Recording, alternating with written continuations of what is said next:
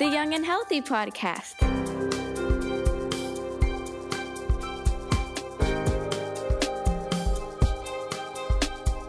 You're listening to the Cincinnati Children's Young and Healthy podcast.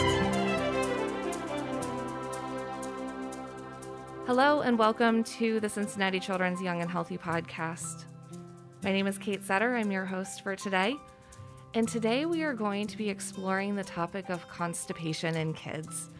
And as the parent of 3 kiddos myself, we have been through bouts of constipation with all 3. And I think that this is one of those topics that a lot of times we kind of hesitate to talk about because it's poop. But we need to talk about it because kids struggle with this. And joining us today for this conversation is Dr. Tamara Hajat.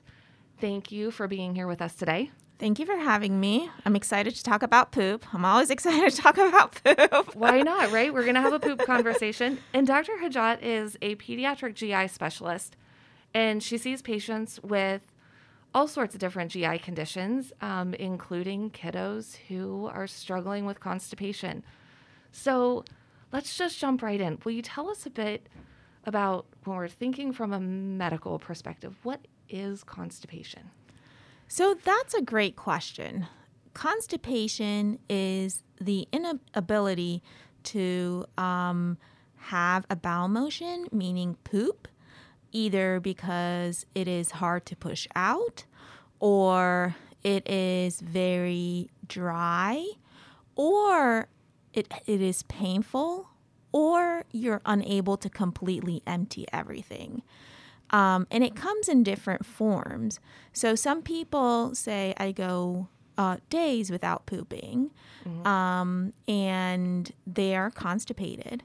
Sometimes people say, I poop, but it hurts to poop. So they are constipated.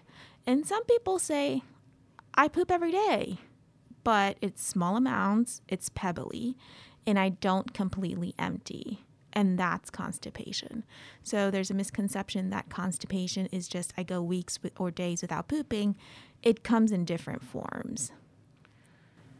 And so what are some of the causes? I mean, it sounds like if it can present in so many different ways, there are likely different causes of it as well. What are some of those? Right. So the most common cause of constipation is something we call withholding. And what that means is that the kid tends to hold the poop in. When they feel the sensation of needing to go to the bathroom, they resist that sensation and they hold the poop in, either because they're distracted, they're at school, so they don't like the school bathroom. Maybe sometimes they're playing video games, or they are out with their friends, or on vacation, so they don't get a lot of ability to go to the bathroom. And once they hold it in, your colon is really good about absorbing the water from the poop. So it makes it very, very dry and hard. And your colon, although sometimes it can push it out, a lot of times it can't push it out. And then it builds up in your colon. And that's why withholding is one of the causes of constipation.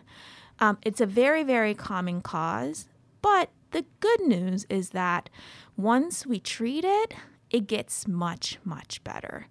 The other possible causes are underlying medical conditions. Some of these medical conditions are a low thyroid level that can make you more constipated.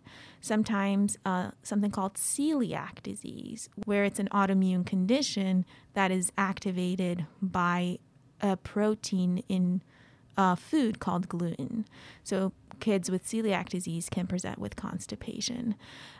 Sometimes slow movement or motility in the colon, or innervation problems in the colon, or nerve problems in the colon.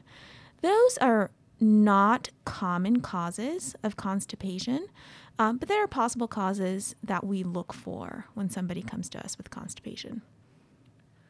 So are there certain ages at which constipation is more common for kids, for the kiddos who are typically healthy, typically developing?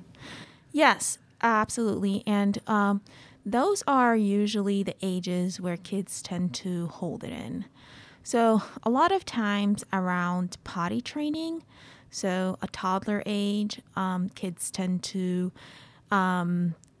try to hold their poop in because they're either afraid of the potty or they're distracted or they're really getting really good at holding their poop and their pee in.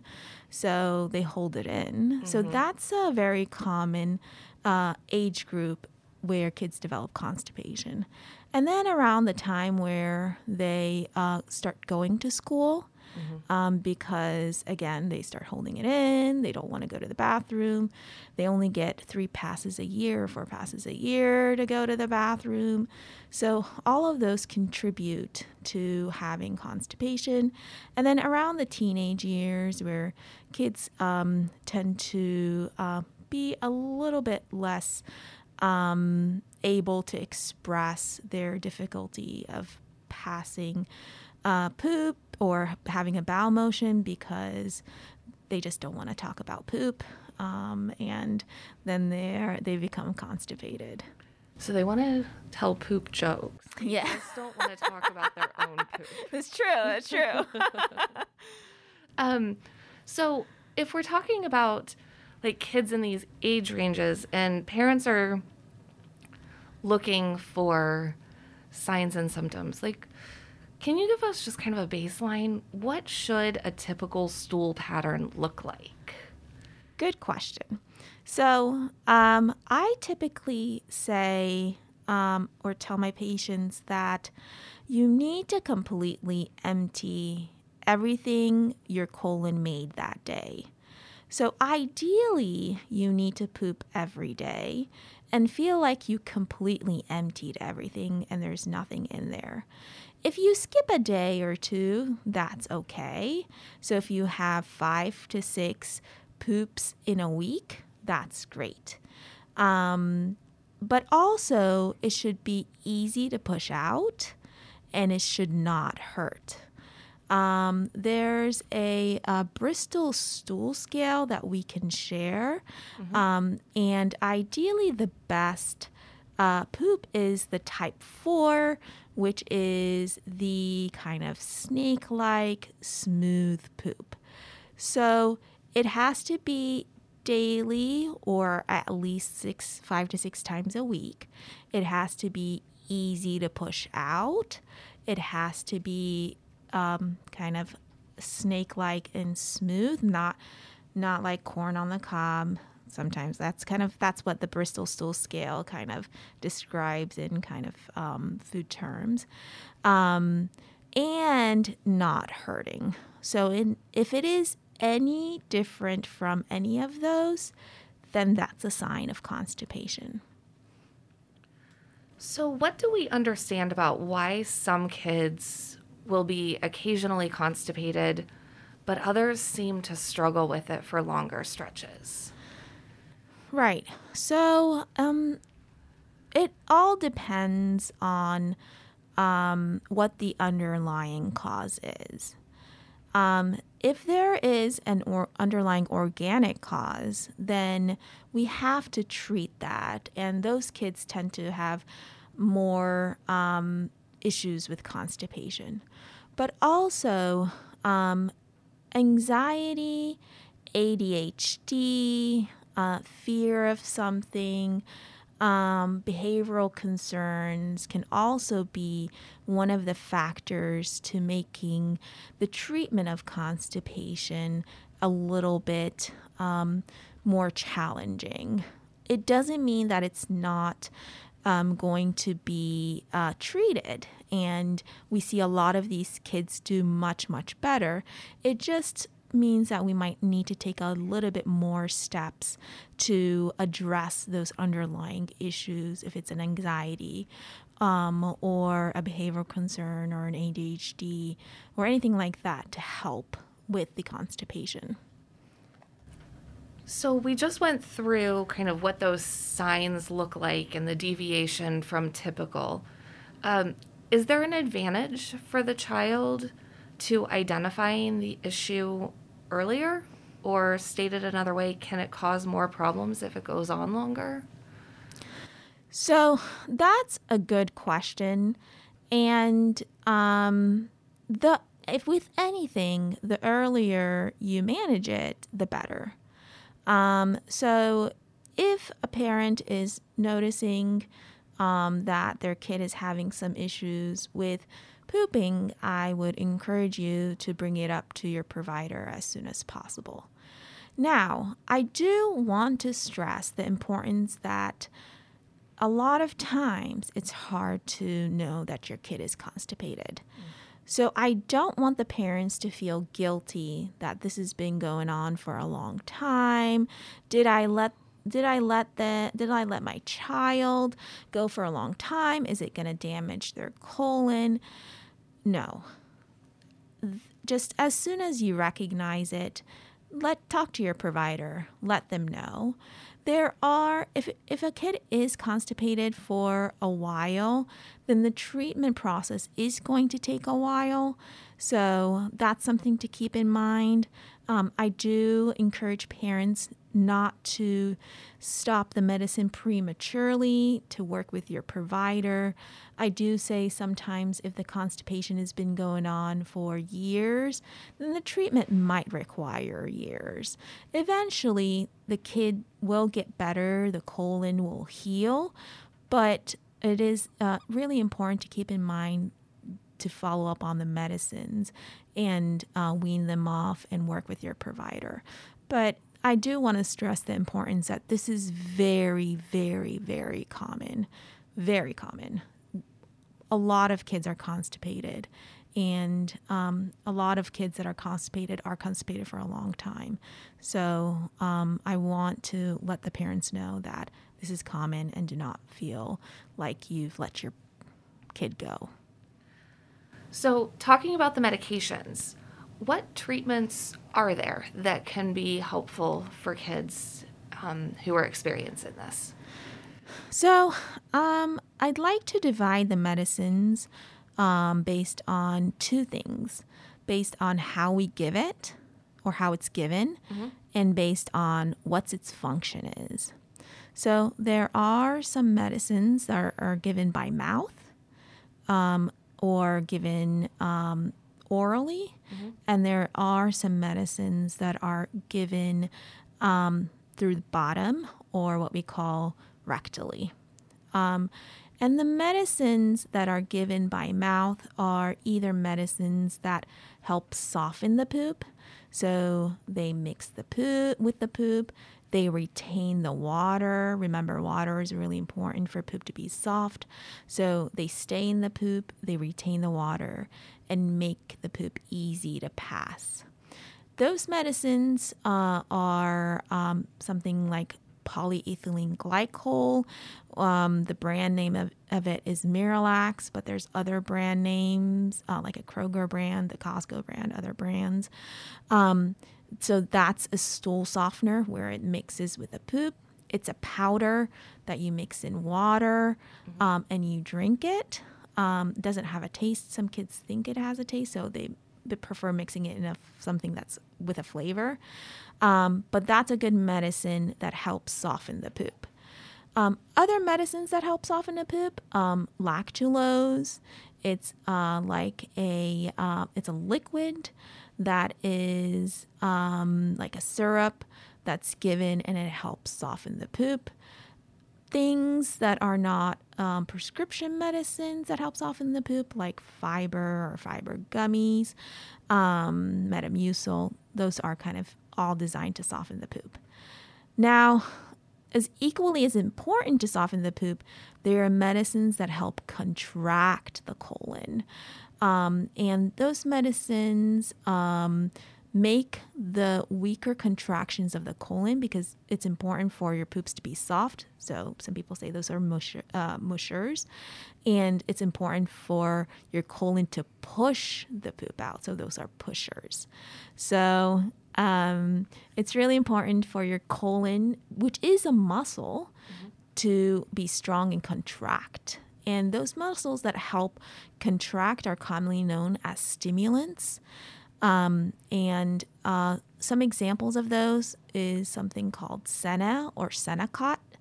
This comes in pill form, liquid form, or chewable chocolate tablets. But another one is bisacodyl. That also comes in a pill form or in enema form. And then there's something called magnesium citrate. Milk of magnesium is also a stool softener. So those are kind of the ones that are given by mouth. The ones that are given kind of in the bottom that we don't commonly use, but sometimes are necessary, are like suppositories. So those are kind of either bullet form or liquid form that have medicines in it that soften the poop, but also enemas that have different forms of medicine in them. One thing important to know about that is those only help with a stool ball that needs to be broken down to help let the poop out or kind of unplug that area. It doesn't help with the whole colon. Your colon is very long, and that targets only the last part, which is the rectum, the last part of the colon. But sometimes you can get to a point where there is that stool ball that is blocking everything up and it needs to come out. Correct. So, yes, it is very important to kind of work with your provider because if you take medicines by mouth and you have that stool ball that is there and needs to be broken down, enemas or suppositories are the best form of treatment for that. And is that something that should be done under supervision of a provider, or are those things available over the counter that a family could administer it at home if advised to do so? Yes.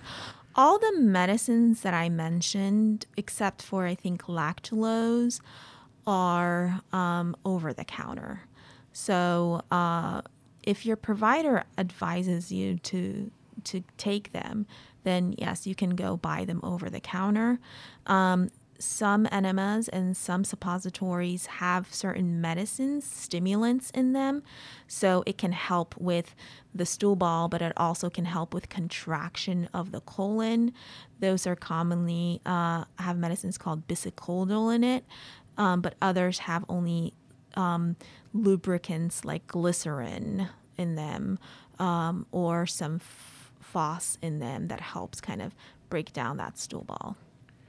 Is there anything that is kind of more dietary related or non-medication kind of prevention that families could do? You've mentioned that water is really important. Is drinking more water something that can help keep kids moving?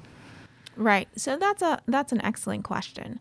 So ideally, a balanced diet is the best diet to maintain pooping. And what I mean by a balanced diet is having fiber, having fruits, having vegetables in your diet, and drinking enough water to help with that.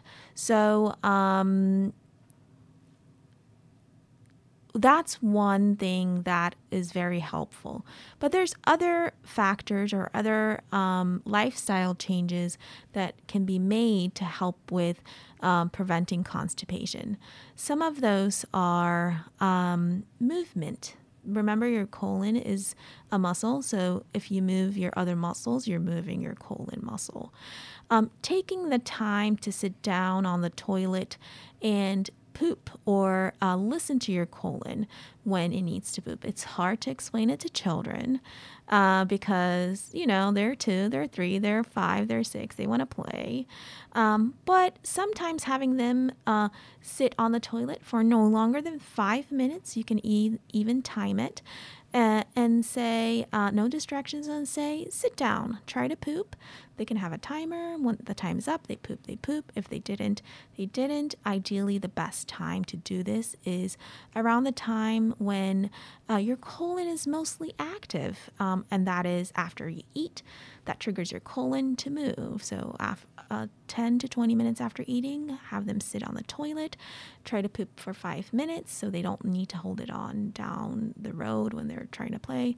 Or when you wake up, your colon wakes up with you. So when you sleep, your colon sleeps with you. When you wake up, your colon wakes up with you. So that's the best time to sit down, take time, and try to poop. And then talking to the school, say, my kid has some issues with constipation, going to the bathroom. Is there any way we can kind of or any modification we can change that can help with that? And a lot of providers are happy to give school notes. But I can stress that sometimes families can do all of this and their kids are constipated. And there's nothing that they did wrong. It's just they're more prone to having constipation. So sometimes they can eat as much fiber, drink as much fluid, try to go to the bathroom, try to poop, focus on poop, and they're just prone to being constipated. Sometimes it runs in families and they say, oh, yeah, my grandma, my mom, we're all kind of having some issues with constipation, and they need medicine, and that's okay. It doesn't mean that they're going to be dependent on this medicine, but sometimes they might need this medicine to help them go. So before we move away from medications and treatments, I was hoping we could spend just a couple minutes talking about Miralax specifically and the correct way to use this medication, because I've definitely heard people that are like, oh, we tried it and it didn't work. How is that medication intended to be best used? Right. So I do agree that a lot of people have used Miralax and have found it not to work. And knowing the best way to use Miralax is really important. So Miralax is a powder that your body or colon does not absorb. It stays in your colon, and it's designed to stay or keep the water in your colon to make it soft. And this powder needs to be mixed really well to dissolve in the water.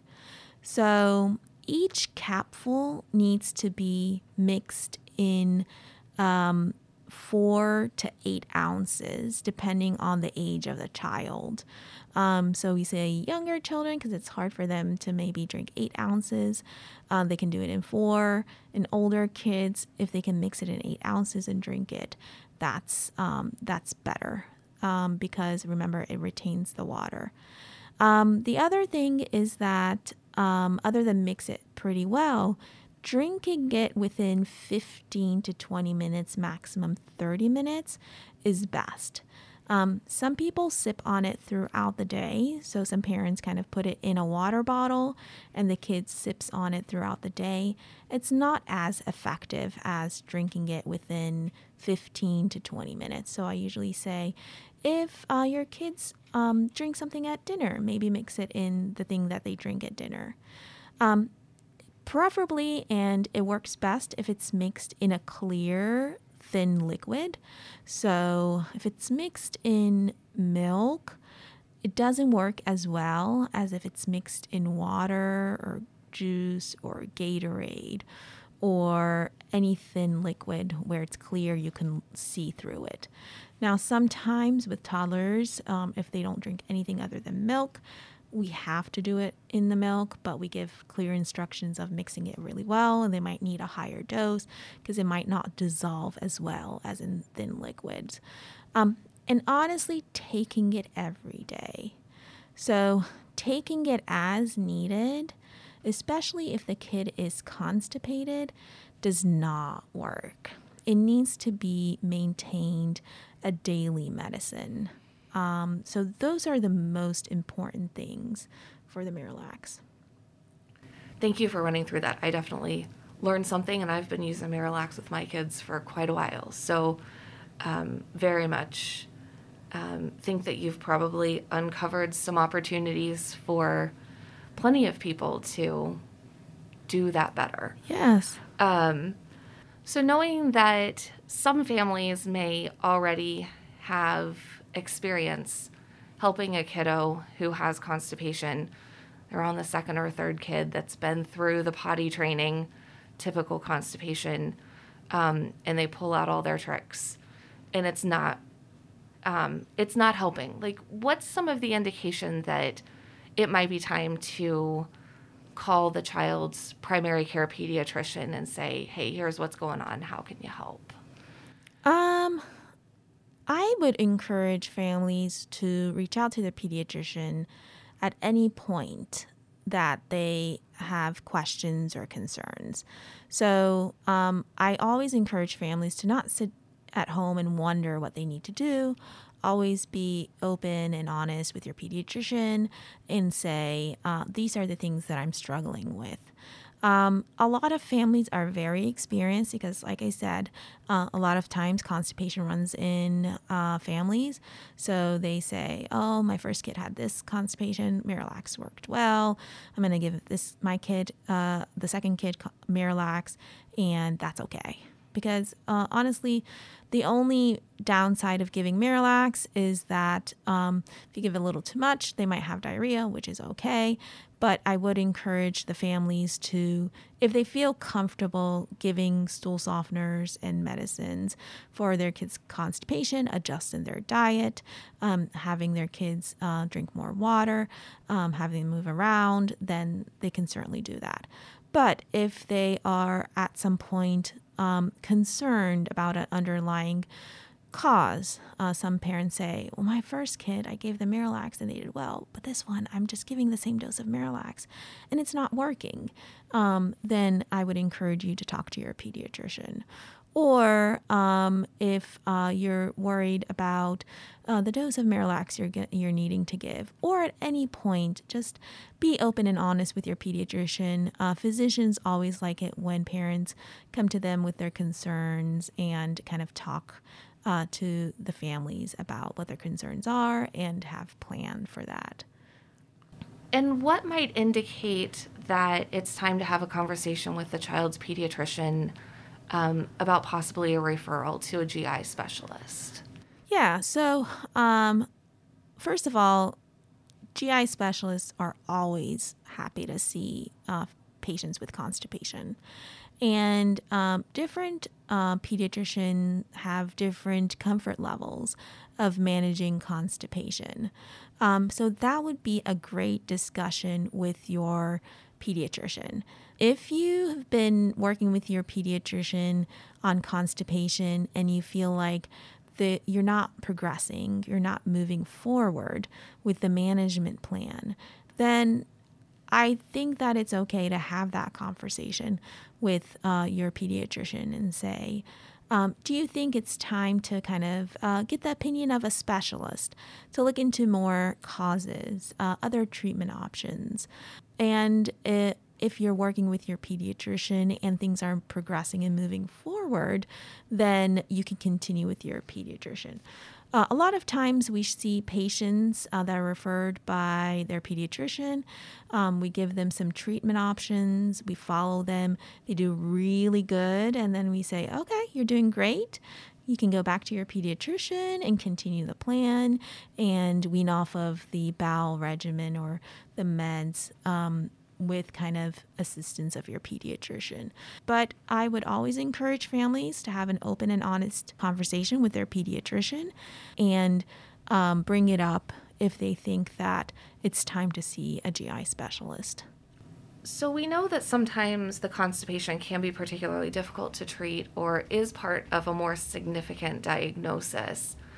Is there anything that parents can watch for that might indicate that, oh, maybe there could be something more going on here? Mm-hmm. So that's a great question.